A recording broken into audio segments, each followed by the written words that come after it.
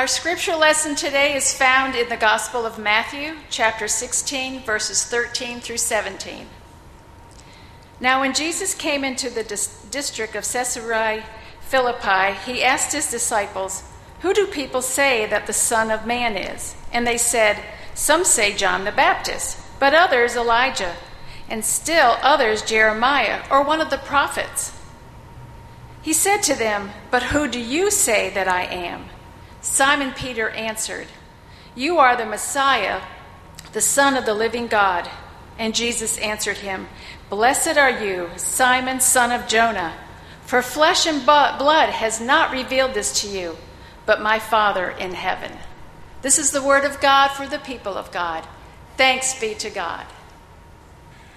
I believe in Jesus Christ, his only Son, our Lord, who was conceived by the Holy Spirit, born of the Virgin Mary, suffered under Pontius Pilate, was crucified, dead, and buried. The third day he rose from the dead, ascended into heaven, and sitteth at the right hand of God the Father Almighty. From thence he shall come to judge the quick and the dead.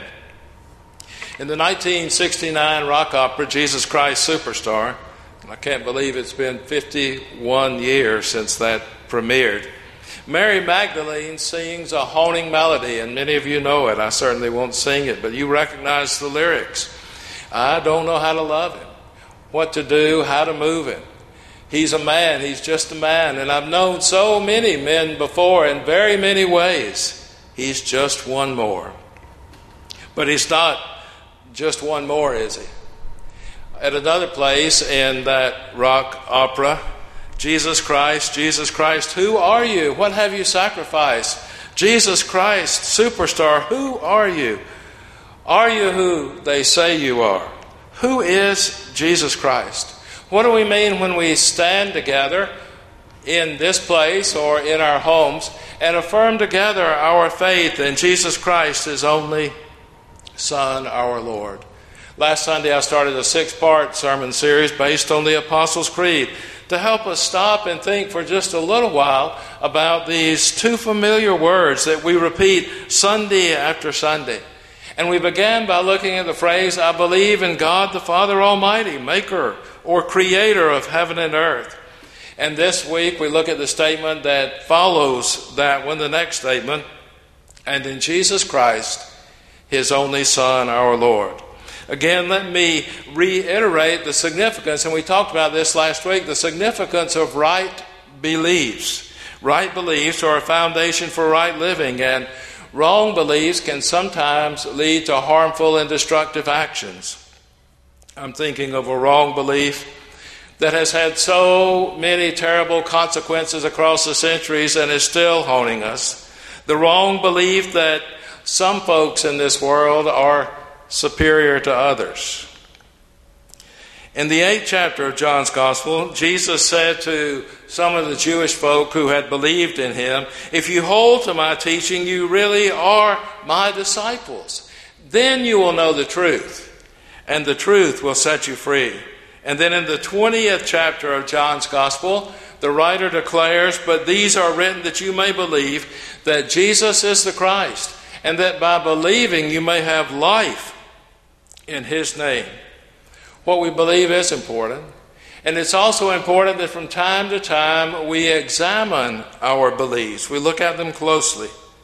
I believe in Jesus Christ.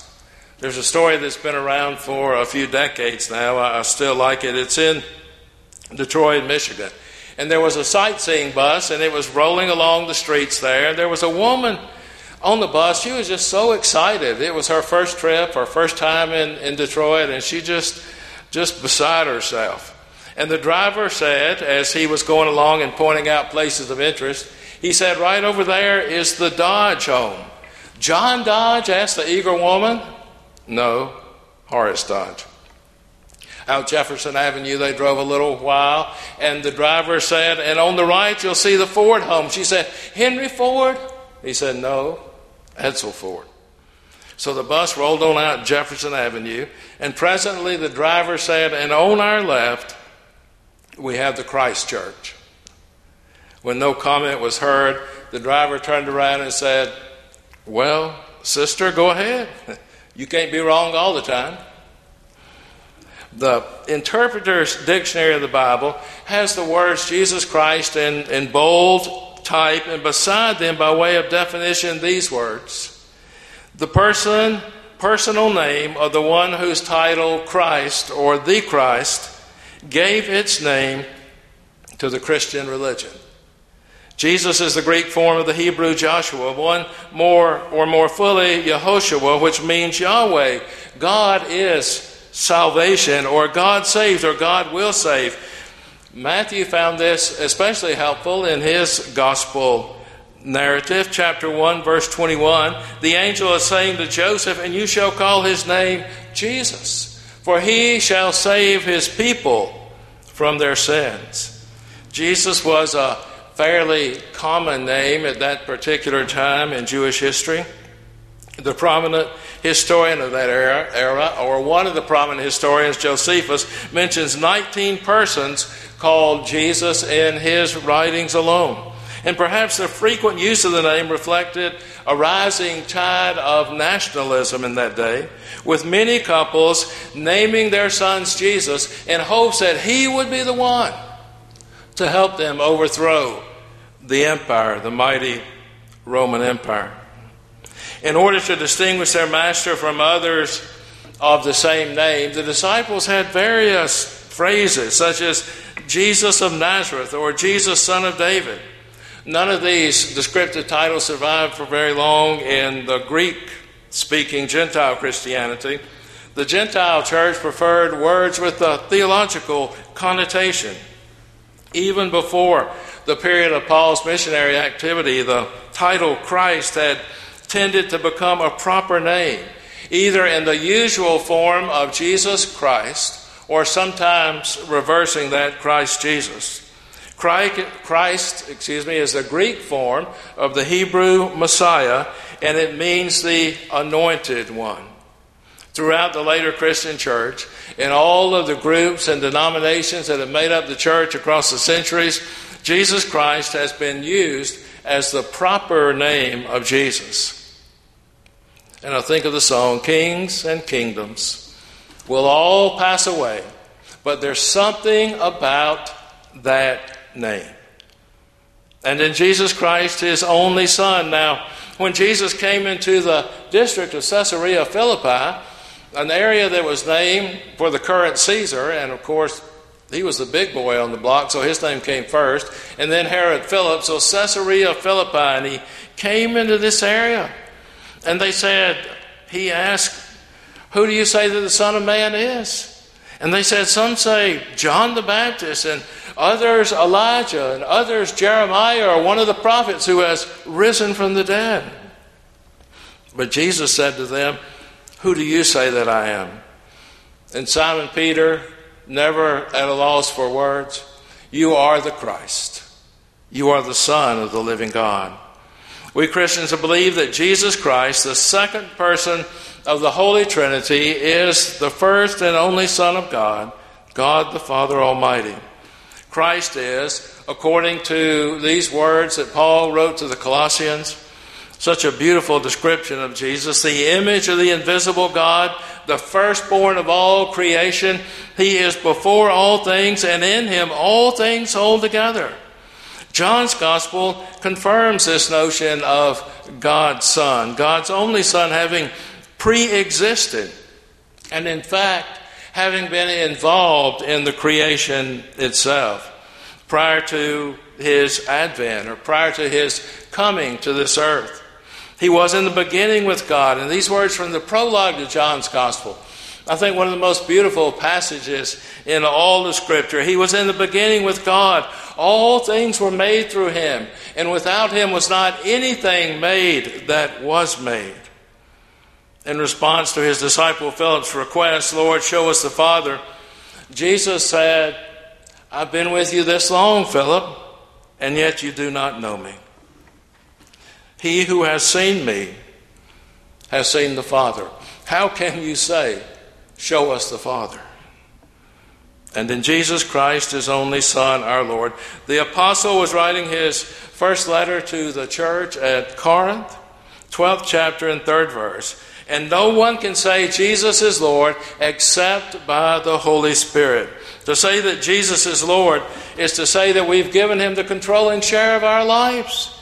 We've put him in charge. We're willing to proclaim him as our ruler and live in obedience to his commands. And his commands, the first two, the most important two, according to Jesus, you shall love the Lord your God with all your heart, mind, soul, and strength. And the second, we shall love our neighbor as ourselves. And these two are actually so intertwined that it's difficult to separate them. We're often eager to embrace Jesus as Savior. We want to know that all is well here, that all will be well when we leave this world. But to embrace him as Lord, to let him be in charge of everything in our life, all that we have and all that we are, career, family, time, and yes, even money. The late Bishop Arthur J. Moore is often quoted as having said, Jesus is either Lord of all or not at all. Who was conceived by the Holy Spirit, born of the Virgin Mary. How could Jesus be fully human and fully divine at the same time? There's so much mystery here. And so many times in our faith, I know I'm guilty of this. We want to explain it all. We want it all laid out in black and white. We want it made plain. And it's hard sometimes to live with some mystery, to know that we don't get all of it. It's a mystery. Fully human, fully divine at the same time. But this portion of the creed provides us with some insight into what this is all about, insight into the mystery. Conceived by the divine, by the Holy Spirit, yet born of a flesh and blood woman. God and mortals uniquely together, particularly in the person of Jesus Christ. A few minutes ago I spoke about the name of Jesus. And I find it interesting when we consider how few times Jesus was called Jesus Bar Joseph, or Jesus son of Joseph. It was a common practice back in that day to name someone, to call them in that way. Simon Bar Jonah, Simon son of John. No doubt Joseph was a factor and influence in Jesus' earthly life, but in a unique way, in a special way, beyond description, really, the Son of God. And that determined more than anything else who he is today. Conceived by Spirit, born of woman. Jesus was the God, mortal, together. E. Stanley Jones, a theologian, a writer of the earlier century, of the 20th century, said, "For we need someone who is like us to be our example, but we need someone who is unlike us to be our Redeemer." If he were only like us, he could only be our example. If he would be only unlike us, he could only be our Redeemer. But we need him to be both example and Redeemer. But when the time had fully come, God sent forth his Son, born of woman, born under the law, to redeem those who are under the law, so that we might receive adoption as God's children. Suffered under Pontius Pilate, was crucified, dead, and buried. There's an old story that comes from somewhere in France.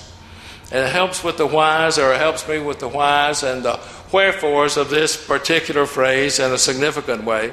It seems that two angels had been off on divine business while Jesus was spending his time on earth. And they had not seen what happened to him here. They saw him shortly after his return to heaven and asked him what had happened during his journey on earth.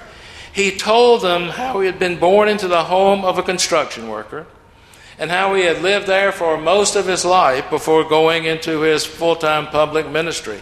How he had been widely heard and loudly acclaimed at first, but how the leaders had gradually begun to slip away from him, and the critics began to gather in numbers and in power, finally able and agreeing to put him to death. They put him to death on the cross as a common criminal, as a revolutionary, and after several agonizing hours he died. And after having heard this recital, one of the angels said, "My Lord, was there no other way?" And he said there was no other way. Now at this point, There used to be a phrase in the creed that we no longer use. He descended into hell. This was the last phrase added to the creed. And in 1905, this phrase was dropped from the then Methodist hymnal. American Methodists eliminated it. Why? Possibly because of a heresy. There's something called Docetism, which denied the humanity of Christ. And they just could not cope with the idea of a perfect God in hell of all places.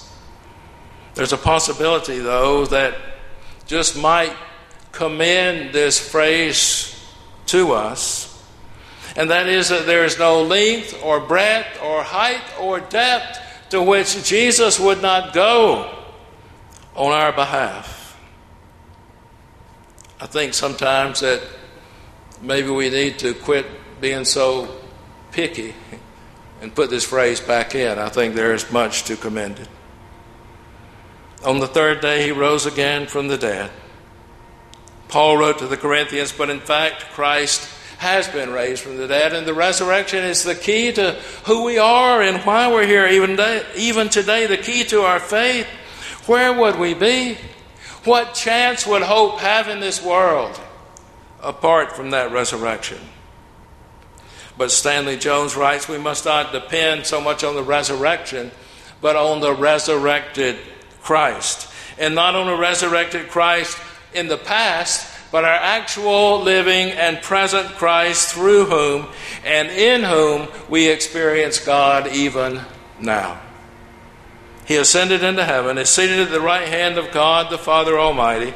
Christ ascended so that the Holy Spirit might descend and be sent and be present, make Christ present in this world even today. Jesus Christ returned to where he came from. He assumed a favored position at the right hand of God, but he did not leave us alone or comfortless, and will come again to judge the quick and the dead, or the living and the dead. A youth pastor asked his class one Sunday evening, tell me who the quick and the dead are.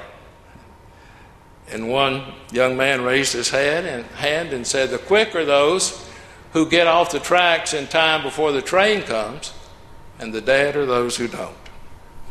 Well, there you have it. The living and the dead. Our Savior will be judge of all. And were not for his love and his mercy and his grace, who would have a chance?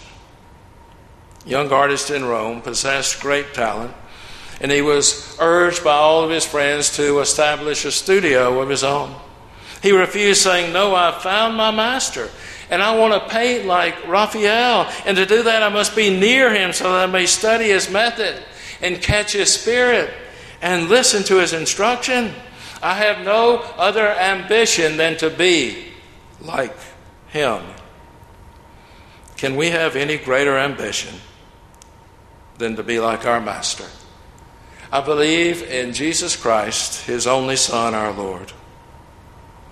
Let me circle back around for just a moment to the song we talked about earlier. I don't know how to love him. Maybe we start by loving all of those for whom he died. Amen.